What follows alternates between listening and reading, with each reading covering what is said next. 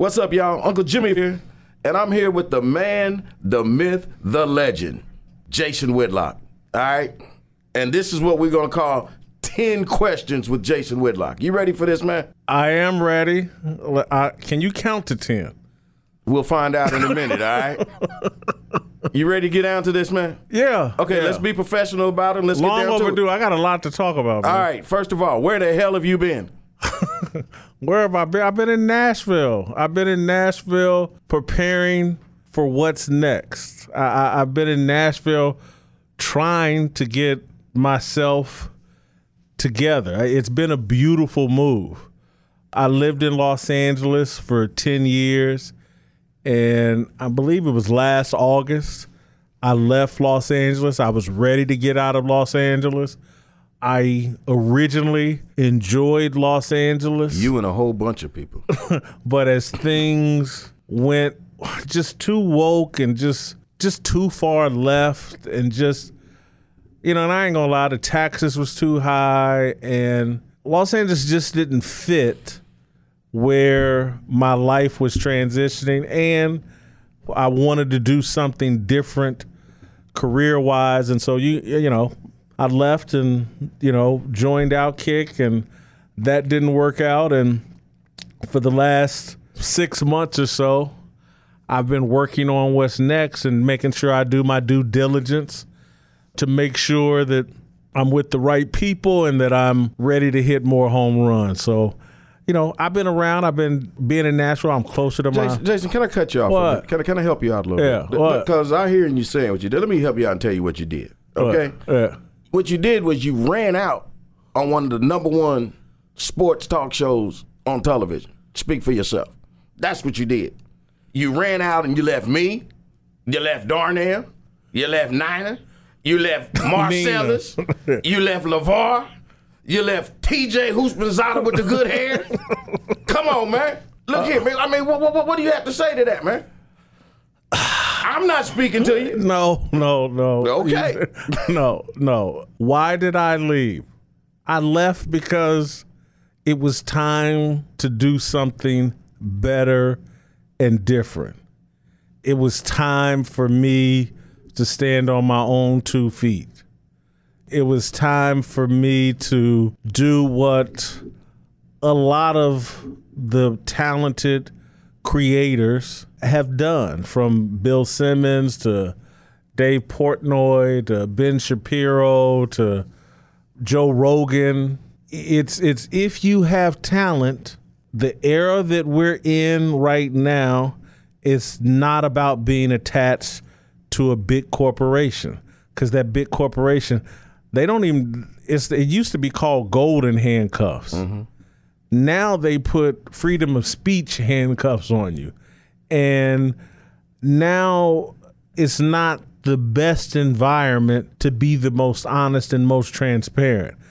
My whole career has been based on transparency and honesty and just keeping it 1,000% real. And I just felt like in order to be as transparent as I wanted to be, to have as much leverage and influence as I wanted to have, and to have the maximum payday, I needed to move on, and I needed to be in an environment where I could move on and do something great. And so I think what we did at Speak for Yourself speaks for itself. I believe we were the hottest sports show in television, the most original, the most real, and we were experiencing the most growth of anybody in the industry. We were really the only thing growing, us and Cowherd. Right. But trying to take it to the next level, I feel like that, they had other commitments, and I just felt like I could do something different and better. And so it was not personal. I missed all of you guys that you just named, and Nina. Don't call Nina Nina. Hey, man, Nina good people, man. Yeah, I'm telling you. If you want to butcher Mark Ellis's name, Listen, I think, first of all, have you forgotten Nina, all that? Look, man, Nina couldn't get further away from your ass. Nina went to Tennessee. How you going to go from California to Tennessee? What? how do you know that she didn't go to Tennessee knowing I was coming? Because she and I talked long after your departure. Trust me. Me, Darnell, that other little crazy boy you brought from Kansas City. What was his name? The one that looked like Dracula. Jayhawk Mark, man. You remember Jayhawk Mark? Yeah, but I'm saying. He used to call the doghouse. Yeah, that's what I'm saying. But I mean, we all had these conversations. Let me ask you this: have you talked to Marcella since you left? Of course. Okay. Of course. That's important to me. I want you to know that. I've been, I think, very supportive of him over social media and what he's continued to do and his continued growth. And I love how he's leaning into his family dynamic. That was, I thought, of tremendous value in the era that we're in now. I think it's wonderful what he and Anna Marie have built together with their 3 kids and the daughter, Marcellus' older daughter. I just love what they represent, and I love the way Marcellus has been representing himself on the TV show, over social media. And so I feel like I've shown Marcellus a lot of support, and I feel like he's shown me a lot of support. We still have the occasional text threads between me, him. Damn, you done left out Iceberg Jim Jackson, my guy. Because Iceberg going on doing his thing, man. Hey, man, Jim Jackson ain't been thinking about you, man. He done done the NCAA tournament. He done went on with his life. Of course he has, but me and Jim still communicate. No, you was a fling in Jim Jackson's life. You were nothing to Jim Jackson. Come on, man. Jim misses me at Wally's. Dude, you are not Jim Jackson's friend. Come on, man. He misses me at Wally's. I was a great wingman for him. Yeah, you was a wingman, all right. Wingman, a truffle chicken man. Come on, man. Let's get back to business here. Because we're talking about Fox. Right, but here's what I haven't heard you say. Yeah. You ain't told me nothing about this new place you with. You ain't told me nothing about the Blaze. What's going on with you and the Blaze? You got a show coming on with the Blaze. What's going on? Jim, you a fast talker. I'm a slow talker. Give me a second. I'm amazed that you said that, Jason. I don't think the people could even realize that there's a difference in our delivery. Yeah, I measure my words because my words get analyzed and dissected. But, yeah, we're going to do a Fearless project. He measures his words. And we're going to do a digital TV program, audio program, podcast, you and I, called Fearless. We're going to have a writing vertical called Fearless. I'm going to get back to writing virtually every day like I was at Outkick. And we're going to continue to try to be a disruptor in the groupthink space and provide a point of view and a perspective that no one else is willing to give, including discussing faith and the importance of faith and why the absence of religious faith is why the country's in so much chaos. And we're going to talk about my journey, your journey, America's journey with faith. And I'm going to, I've been on Glenn Beck's program several times, and Glenn keeps asking me all the time, what's the solution? What's the solution? And every time I say it, he just gets a big smile on his face. But the solution is Jesus. The chaos that we're in right now in America is because we've allowed Jesus to be canceled. Okay. We all think cancel culture is about Donald Trump. We think it's about me and, Twitter suspended my account because I criticized the woman from BLM. We can internalize and... You apologized to Twitter about that, No, didn't you? No, I didn't. But we have internalized and personalized all of this criticism and attack of conservatives, and they think it's an attack of conservatives, an attack of Republicans or right-wing people, and it's not any of that. The attack is on Jesus and Christianity and faith. That's what's being canceled. And so, the whole show is not going to be focused on that, but we're not going to shy away from discussing that. And that's why I needed to get out of LA, where I could be more fearless, where I could talk more about Fearless is the name of the show, right? Yeah, Fearless. I said that, Jim. If you'd listened to me instead of think about which joke you gonna crack next, you would have heard that. But I really missed that completely. I know, because you sitting around thinking I'm talking about Jesus, and you thinking about how I can crack a joke. That's blasphemy, Jason. No, I'm not. Yeah. Come on, man. You messed this whole thing up. Come on, man. No, I just anyway. Again, that won't be our entire focus. You know, we're going to be comedic because Have fun. You and I love to laugh. That's been the whole basis of our 25-year friendship is cracking jokes and laughing and enjoying the freedom to crack jokes and to not have to apologize for just wanting to laugh and not thinking every joke is some kind of assault on someone personally. And again, everybody knows I like to joke on myself. And so I just think we're going to be a mix of conversation about culture, about, mixing a little politics, faith, sports. Obviously, I have a reputation as being one of the most honest and provocative and articulate. Those are the first words that came to your mind? When it comes to the topic of race. There you go. Yes. And America is in a racial, cultural war. And I don't think Christians are comfortable right now getting into that space fully and pushing back against the left and their secular view of the world. I'm very comfortable and can't wait to engage in that fight. And we're going to do it fearlessly on, the platform we create and on the, podcast and digital television show and things like that. And so I just think Fearless is going to be the biggest and best thing I've ever been involved with and that you've ever been involved with. Okay, so you're going to lean into your faith, but let's keep this real, man. Your reputation has been Diamond Joe's and strip clubs. Everybody's seen the pictures of you and the two Asian ladies at the club in Las Vegas, and I think it's safe to say that you're not part of the Asian hate movement. So how are you going to transition your reputation into what you're going to do now with Fearless as to what you've done before? I'm going to be transparent about who I am, who I was, and where I'm at now. And I think that if anybody has really followed my work, I never shied away from my religious upbringing. I never shied away from my religious principles.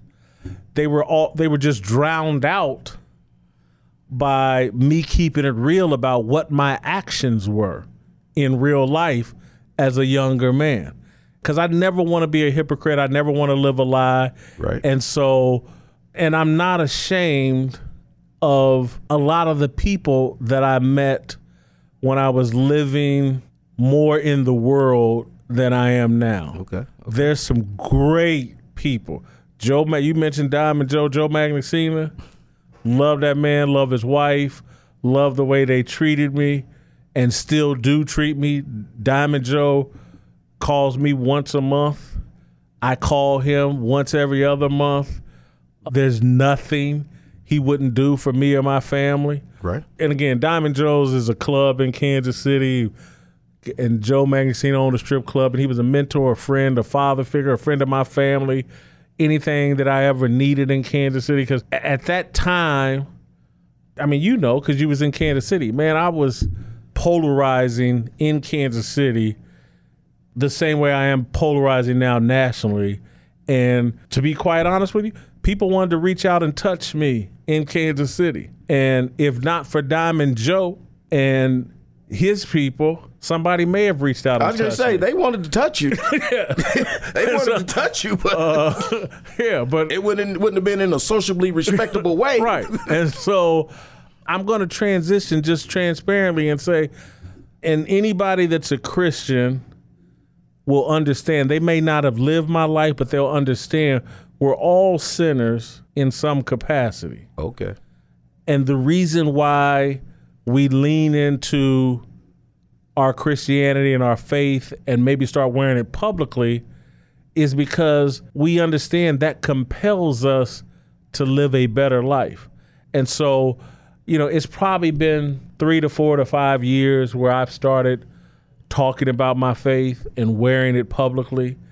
And part of the reason why I did that is so that, and I wasn't even thinking this at the time, it's just the feeling that I had. But part of the reason I did that is because I now would look real stupid inside of a strip club. I mean, really stupid.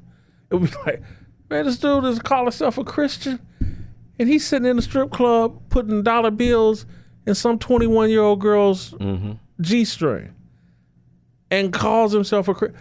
I would look really stupid. So leaning into my faith makes it impossible for me to go to a strip club.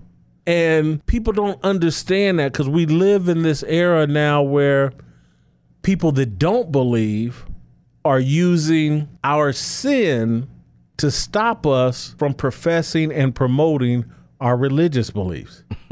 It's like, how you gonna say you love Jesus or promote Jesus and you had an affair on your wife? Or you did X, Y, and Z. And so people conceal it and they're more comfortable saying, well, I'm a Republican or I'm a conservative or I'm a right winger or I'm a libertarian or I'm a liberal, I'm a Democrat. And they love to put all these other tags on them because that frees you to be immoral. If you're a Republican or you're LGBTQ or whatever, these are a feminist or whatever, all of that legalizes you to be as immoral as you want to be. But you put that tag Jesus and Christianity or whatever religious faith you claim, you put that tag on you and start wearing it first. Now you look stupid doing a lot of the things that you were doing previously. You thought, well, and so even to me, and I have a cussing problem, just keeping it real, and I'm sorry to say it, I'm just keeping it real. Motherfucker is probably my favorite word on earth. But as a Christian, I use it a lot less because I'm always thinking like, man, I can't say that, I'm a Christian. And so it's cleaning up my tongue. Like Tony Dungy, who I have a lot of respect for. I love Tony Dungy. He came at me over Twitter about, hey man, you with us now. Clean up your language. You representing us. And he asked me respectfully to clean up my, and I've made that pledge and I've used, I think, less profanity over social media, trying to use less of it in my life. And so, look, am I a sinner? Yes, I am. That's why I'm a Christian. If I wasn't a sinner, I would be Jesus for one, and I wouldn't have to proclaim that I'm a Christian because I'd be Jesus. I'm not Jesus. I'm a sinner. Everybody that will listen to this podcast is a sinner. Many of us are smart enough to humble ourselves and try to put some restrictions or some guidance, some guardrails around us so that we become less of a sinner and start experiencing the fruit that I think it's in Galatians 5 or whatever, the fruit of what Jesus and God want for us here on this earth. Joy and just all the good things. And so I'm not going to run away from who I was. I'm not going to run away but I don't think for anybody that really understands the purpose of Christianity and why Jesus died on the cross, I don't think they're going to have a problem with me leaning into my faith, talking about it and expressing it. And if I'm going to struggle, just like everybody else, but I just think in smart people, pragmatic people, intelligent people, spiritual people, they're going to understand my struggle, understand what I'm talking about, and accept it. And I think my message is actually going to cut through even more standing with Jesus than standing on my own 2 feet alone. Can I ask you something, Jason? Yeah. Why did it take you that long just to say, Jim, I've grown? Well, because that's all it is, man. You've grown. You're a better man. Jim. We've all grown. Jim, I think that's a great point. But I'm hoping other people have the same reaction that you just had. That, man, Whitlock has grown. And that you recognize the things that I'm telling you that have happened to me are a sign of growth. And other people will get the confidence to grow right along with me and embrace that. And I just, one of the reasons I explained it the way that I did is because, again, I think many Christians are in fear of letting people know that they are Christians. We've backed away from our religious identity and leaned into other identities because atheists and people that aren't on our team are using our sin to silence us. People are afraid to express their belief and faith because they don't want their sin to boomerang on them. And I'm telling people, screw those people. Yes, you are a sinner. That's why you're a Christian. If you weren't a sinner, there would be no need. And so you did that. Just go ahead and say, yes, I'm a sinner. Yes, I did that. Yes, I was weak in this moment. Yes, me and my wife were going through X, Y, and Z, and I made this fall. But I'm a Christian because Jesus is going to help me get back up and do the right thing moving forward. Whew. Okay, wasn't too much fun involved in that. I loved it. Let me ask you one quick question. Yeah. You think Jesus will give out a third round of stimulus checks? No, he was going to teach a man to fish. All right, listen, let me ask you this. Let me get to this. Should I count that as one of your questions? No, actually, I was going to tell you this is a 10-question game, not a 10-hour game. So can you wrap it up a little bit quicker? No. Listen, you was talking about social media, right? Yeah. Social media paints the picture that you're despised by black people and that your point of view is anti-black. What do you say to that? I mean, look, I've written and talked a lot about social media. It's a rigged job. There is no such thing as Black Twitter.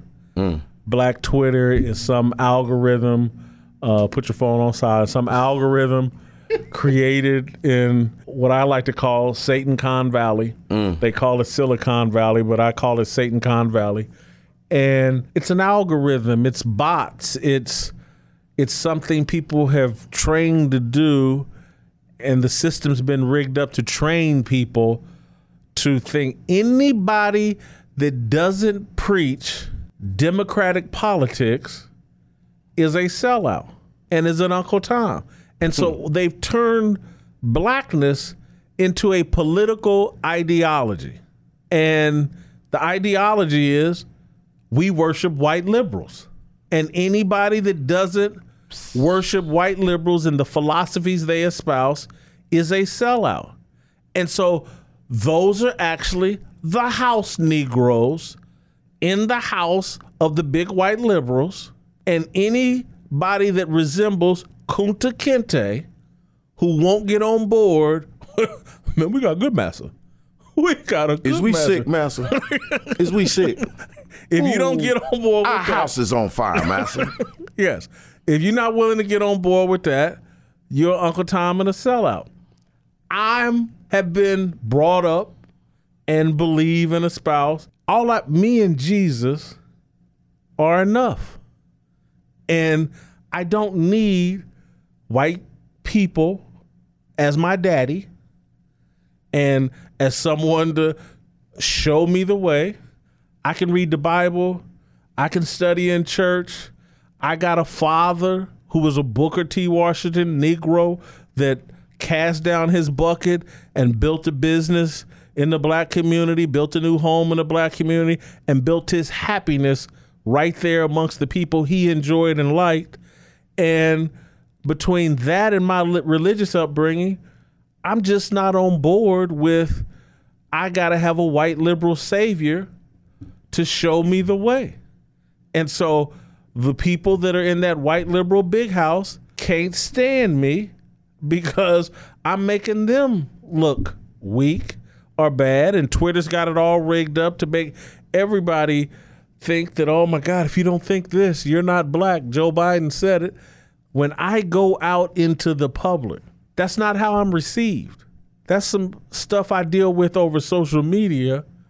But it was like when we landed at the Dallas airport, some Uber driver hopped out of his car and ran to me Jason Whitlock, man. I almost took off running. Yeah. You didn't say I just that. want to I shake was your almost gone. Whoa. I just want to shake Somebody your got hand. him. Yeah. I just want to shake your hand, man. saw Good to that. meet you. Blah, blah, blah. I can't say all my interactions are that way, but most are. And people don't run up to me talking crazy. And so most people, black, white, Hispanic, Asian, treat me with the same energy I give them. People respond to positive energy. You know, the social media is a rigged job. And so I just don't buy into it. Speaking of social media, I got one for you here. Yeah. You've been championing Kwame Brown and Kevin Samuels on Twitter. What's so important about these two dudes in your world right now that it seems like they're kind of high on your list? Biggest disruptors I've seen in terms of Explain. this thing that they call the culture. Everybody wants to rep the culture, and repping the culture seems to be, are you on board with whatever rapper is cussing on a song and saying the N-word and talking about bees and hoes? Okay. That's repping the culture. And do your pants hang off your butt? Do you have dreadlocks? How many tattoos you got? How many gold chains? Do your rims spin? You got to eat it like it's groceries. And do you think all of these liberal thoughts? And Kwame Brown has come from out of nowhere and smacked the whole world in the face and said, hey, man, why are y'all promoting this false gangster pose and messaging the kids that that's what a real man does? A real man will pull out his gun and gun down anybody that disrespects him. I've made it crystal clear. I like Steven Jackson. I think his heart's in the right place. I don't think his actions match his heart all that often, but Steven Jackson's trying to do the right thing. Okay. But Kwame's calling him out for the things he's doing wrong. And being 43 and fronting like you still a gangster and your people will reach out and touch this person or that person, or you're willing to reach out and touch this person or that person. And you know, Matt Barnes sitting around still playing like he's a basketball tough guy. And, you know, it's hold on, right there. Let me start. Let me ask you this. Does your support of Kwame, does it have to do with the fact that he's been attacking some of those very names you just said? Steven Jackson, Matt Barnes, Charlemagne the God, Jamel Hill, Chris Bouchard. I mean, what do you say? I mean, those are some of those people that you've had some noted problems with. There's no question. But, Jim, it's bigger than those individuals. What Kwame's doing, he's using those guys as props to make a much bigger point. Everybody's into the individuals he's calling out. Perhaps some people, the much bigger message that he's trying to get to is going over their heads. I think he's headed a direction that the much bigger picture is going to be crystal clear to everybody, because he's finally gotten there and started talking about, just because I have a different opinion than you, I'm thrown out of the black community, or I'm allegedly not black, just because I have a difference of opinion. And y'all got this little clique and gang that y'all run around with. He calls it the go along to get along gang, or the get along to go along gang.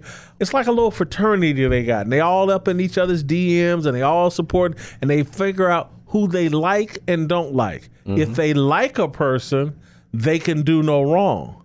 If they dislike a person, they can do no right. Okay. And it's not about whether that person is right or wrong or standing for the right things. It's about whether you're in our little club. And bottom line, he's calling out there, he ain't said these words, but he's calling out their little club as satanic and poisonous for young people. Y'all are basically telling young people that in order to be a man, you got to be willing to kill another black man. And in order, you got to be willing to fight one and destroy one. And he said, look at me. I've said and done nothing to anybody for 20 years. Have set up and listened to y'all call me a bust. And he goes, now what he's saying is that I got a 16-year-old son. I got a young daughter. I bought a house for my mother. But more than that, what he's saying is like, I got to be a father to these kids. They like sports. Their daddy was an athlete. A hell of a one. Good enough to be the first pick in the NBA draft. And they're turning on the TV 20 years later, turning on their laptop 20 years later, and their daddy's being trashed like he's a laughingstock and a bum. Steven Jackson said his life was dirt. He's like, y'all getting in the way of me fathering my kids. Y'all diminishing the respect my kids have for me. And for what? That's why I like Kwame. Yeah, for what? That's why I like it. Because I didn't average 15, 16, 17 points in the NBA, I now can't be a respected father in my own home? Y'all got to stop. And again, y'all shooting at me because I'm an easy target. And he's drawing a line in the sense, I'm no longer an easy target. No. Y'all going to respect me because I got these kids to raise. And so, listen, if he were Kobe Bryant, because people get on me, oh, man, you criticize Kobe Bryant. You know how many people kissed Kobe Bryant's rear end and celebrated him? And there was one guy that would be like, man, he shoots the ball too much. I don't like the way he dealt with Shaq. You know, he's selfish on the court, blah, blah, blah. One guy. Everybody else in the media is kissing Kobe's rear end. One guy. Kobe's kids are getting drowned with his father's such an icon. Everybody's upset. Oh, man, we're not criticize Kobe Jackson when he was playing. That's doing no damage to Kobe. None. I'm a fly on an elephant's rear end in terms of criticism directed at Kobe Bryant. That's nasty. Everybody is going after Kwame Brown. He's been a laugh. Everybody can just make little passing comments. He's been out of the news for 10 years damn near, and they still making little comments. Michael Jordan talked about him in The Last Dance. He's disruptive. He's fighting back against the negative culture. Kevin Samuels, the exact same thing. They are opening the door for black men to represent black men in a much healthier way. It sounds like Kwame is saying, because he is saying straight up, I'm going to stop people from ever criticizing a black man. Good luck. I don't think that's the standard, because he certainly is criticizing some black men himself. And I don't think that's what he's gunning for. What he's gunning for is a far more honest, fact-based criticism that's not based on, well, we in the same little satanic group and we all hop in the hot tub with the same little Hollywood executives. He's basically saying, no, there's going to be some fairness to this. There's going to be some objectivity. Y'all not going to ignore the fact that Michael Jordan basically spent 2 years trying to destroy my career as a 19-year-old. And perhaps maybe I didn't even have a fair shot at developing as a basketball player. Y'all not going to ignore that because you all want to kiss Michael Jordan's rear end. See, it's all this little protection of the elites. Kwame Brown was, even though he made some money and yes, financially, but he's never been treated as an elite. He calls himself a Geechee. He's a farmer, basically, tractor. He's actually a guy that puts on boots every day and does work. He's not an elite. He's not it's called being global. an American. Yeah, he's working. He's got working class American values. Yes, sir. He and Kevin Samuels are creating the space for black men to choose healthier paths. That's why I respect them. That's why I support them, and that's why Fearless. We're going to be right in that same lane, trying to create the space. Again, that's. When you go look at what we did at Speak for Yourself and how we took Darnell grew up, Darnell got to be 30 years, close to 30, 25, 30 years younger than me. Darnell is from the exact same neighborhood as me, 25 years later. You said in that same neighborhood, didn't you? Same neighborhood, same apartments, Yeah. Same high school as me. Played on the same high school football team that I played on. Then went to Ball State University, where I played as well. And we grabbed him up at 24, 25 years old and said, hey, man, come out here and basically play the role of me and Marcellus's little brother on Speak for Yourself. I go to Kansas City, my best friend in Kansas City, Uncle Jimmy. Jimmy, come on out here. You working in a jail. Come on, I'm going to put you on TV. You're going to play the role of my uncle. You have this desire to be a comedian. You have comedic instincts. I'll teach you how to play the role on TV. I get Uncle Jimmy out of Kansas City, my longtime friend from Kansas City. I get Marcellus because of what he and his family represent and the values that Marcellus and his family represent. From Compton to Ivy League graduate. Mm-hmm. TJ, great family. From nothing, from absolutely nothing in California. TJ, I think, didn't even graduate high school. I think he went to a junior college and then Oregon State. TJ comes from a very tough background. TJ's one of the greatest human beings I've ever met. Yes. Great family. Know his wife. Kids are big-time softball players. One of them plays at LSU. I think another one's on her way. LeVar Arrington from Pittsburgh. Yep. My guy. Great family. Great family. Wife, kids. Wife, a teacher at some private school. LA at the time, a high school football coach. All the right values. Jim Jackson from, I believe, Toledo, Ohio. Comes from a great family. Is a great father. Brought some sex appeal to the show. Better looking than all of us.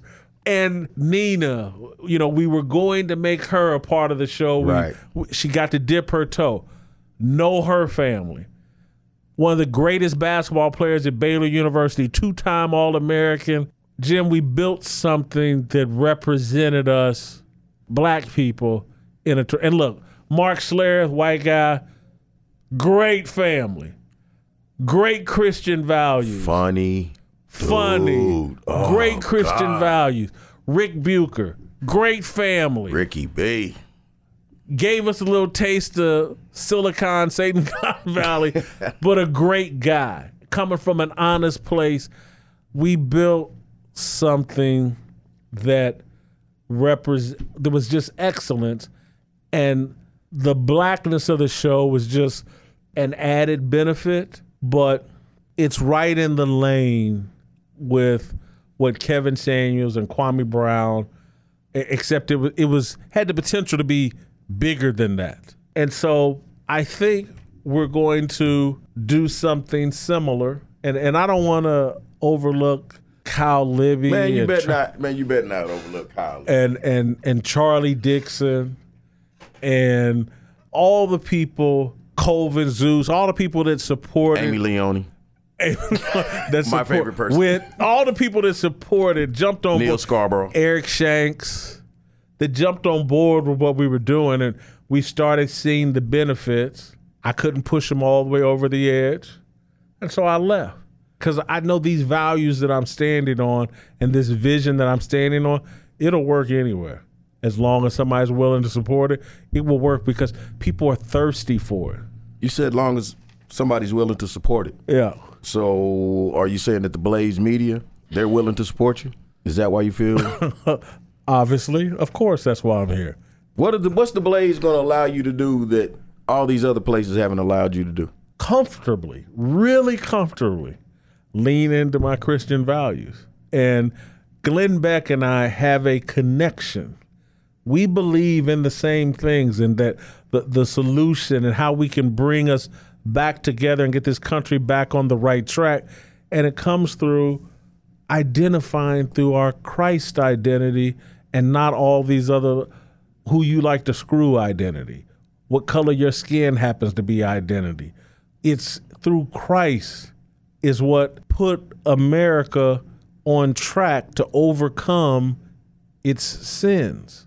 Slavery was a sin. The reason we were able to correct it here was because of our Christian beliefs. And if you read the Declaration of Independence and understand it, and understand the words that Thomas Jefferson placed in the Declaration of Independence intentionally, because it was our only path to ending slavery. He knew slavery was immorally wrong. And you say, well, why did he do it? Why did he own slaves? It was commonplace at the time. I know that gluttony is a sin. And why I see you at that McDonald's drive-thru? Because a lot of times we accept sins that have been normalized. but we know that there's sins. And that's why I get on my knees every night and in the morning and be like, hey man, God, help me deal with this gluttony issue that's limiting me from fully experiencing the joy and enrichments and the success you want me here to have here in life.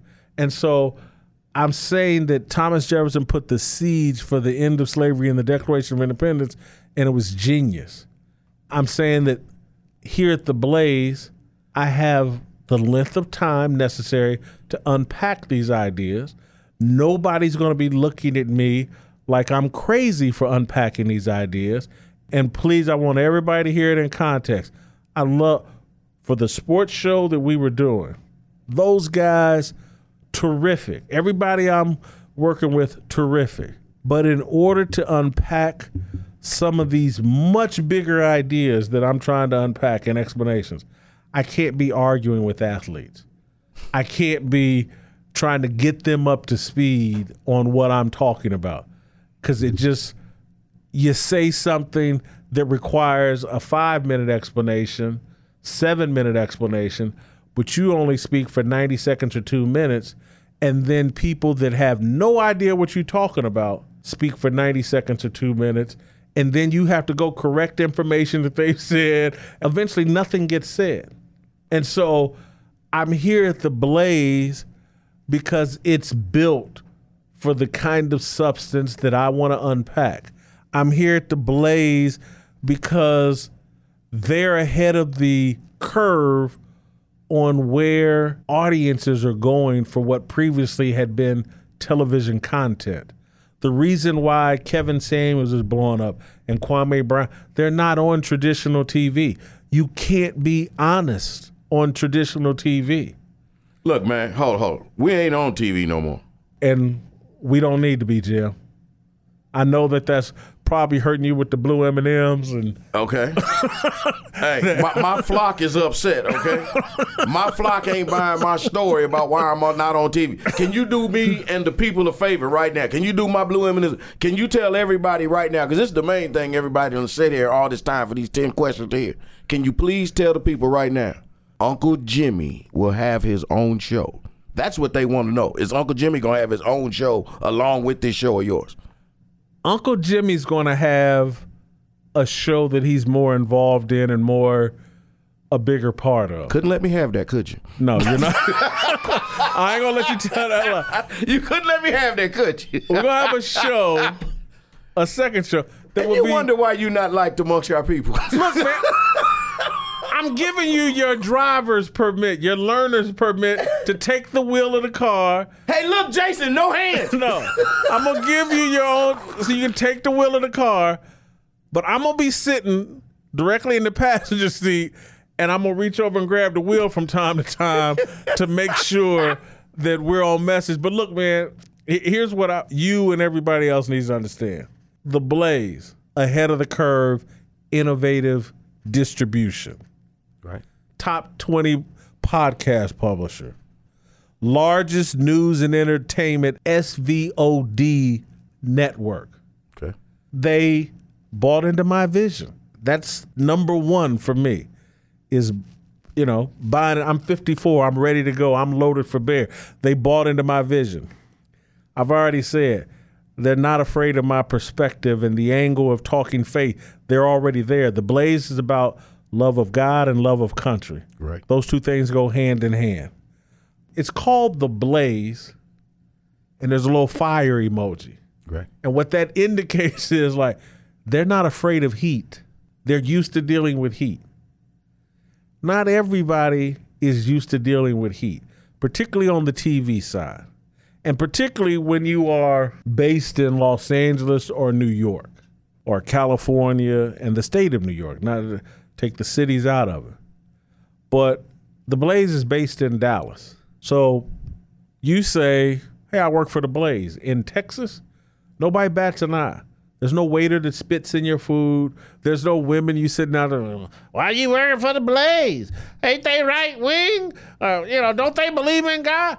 You're not dealing with that. But even if you were, the Blaze is built for heat. And Jim, you know better than anybody. I generate a lot of heat. Yeah. And so It's warm in here right now. when you work in traditional newspapers, work in the mainstream television networks and whatever, a lot of the executives, heat makes them real uncomfortable. And I don't blame. As I say, you can understand why. I mean, Not really, but because again, we're in the media, we're supposed to be free. But I get it. They got all these corporate purse times strings ain't like tied. they used to be, Jason. But then literally, I'm just gonna keep it real. Keep it real. I'm gonna keep it all the way real. I'm sorry. I'm just gonna say this. It's not true across the board. I'm gonna give an example. There's a woman named Julie Talbot that runs iHeartRadio. Okay. She's built for heat. Heat don't bother her at all. Right. There's a lot of women executives, they don't want that kind of heat makes them uncomfortable. Now, I'm putting it on because that's unfair for me to put, but a feminized culture that we have here now. Male executives, a lot of them not built for heat. They don't want their sins. And the game has gotten so deadly that these blogs and the little rigged up Twitter lynch mobs and these alleged niche left-wing news outlets, they will air you out. They will go through all of your trash in your personal life and air you out to force you to get on board with their point of view. It's the get out of jail free pass. That's why Andrew Cuomo can have all these women accuse him of sexual harassment. They settled that, didn't they? That's settled. No. I haven't heard Right. nothing else about that. Right. And so he can keep his job because he's on the right side of the argument. He's on the right side of history, like I like to say. And so people don't want to be aired out like that because men and women are sinners.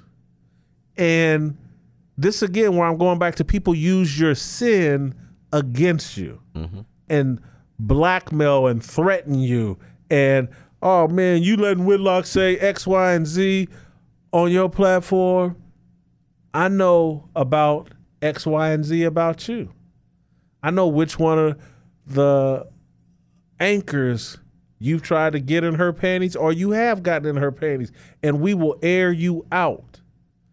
And so, whether you have or haven't. yes, I'm saying there's a reason why the Blaze has an emoji with a little fire. They're saying they're fire resistant, and they're hoping that I start some fires. Because did you watch Game of Thrones? You know good and doggone well I didn't. You know who Khaleesi is? I heard you talk about him. Have you ever heard? times. I told somebody in an interview a few months ago, I'm a dragon. Fire doesn't bother me. And so I finally made it back. I finally made it to the place where ain't nobody afraid of dragons. Ain't nobody afraid of the heat, the fire. Fire resistant. This is a fire resistant platform that we've come to, and it's the right move because I'm gonna start some fires. Listen, whether you realize or not, I've gone long past my 10 questions with you, and I've loved. Well, I said at the top you couldn't count. Well, that of course you did.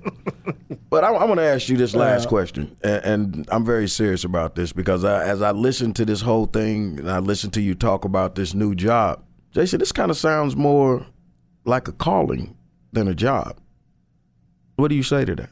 I think that my whole career has been a calling. Okay.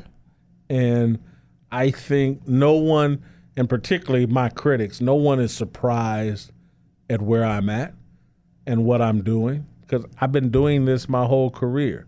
Go back to starting the Undefeated. The reason why they came at me so hard is like they know exactly what this dragon is going to do.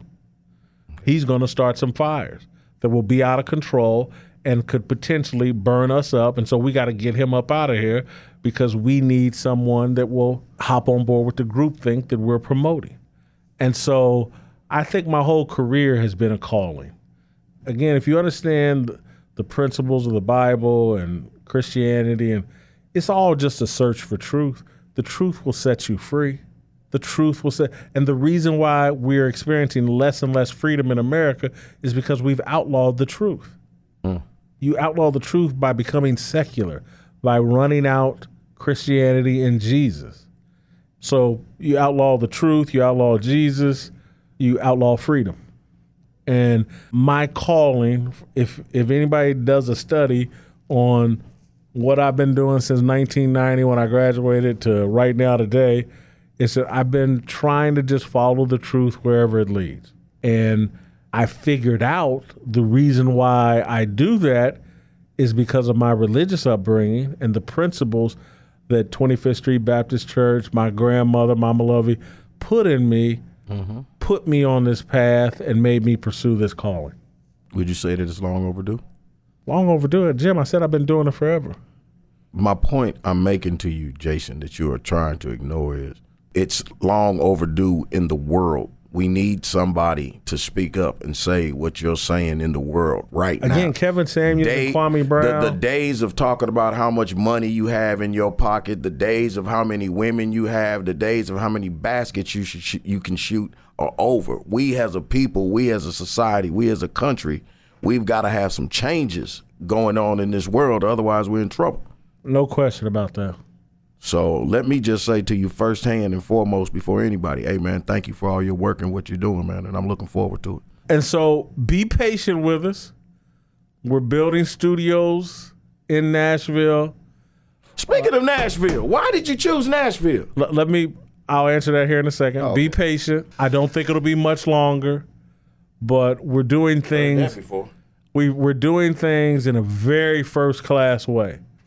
The Blaze wants to build a base in Nashville through us, and I think it's a great location. Again, I had to get out of Los Angeles, and I had to get to a place that reflects the values I want to embrace. Nashville's the music city. It's not just country, it's gospel music. Mm-hmm. And the people there barbecue have fried chicken. The people there have treated me awesome. And so, I could rattle off names: Steve Ford, Dave Curtis, the Fitzgerald family, Maurice, Buck, Marcus, Fitzgerald, that family people have opened their arms. I went to dinner with the governor of Tennessee probably the first month I was there. People have treated me awesome there, and so that's why we're in Nashville. But just be patient. Fearless is on the way.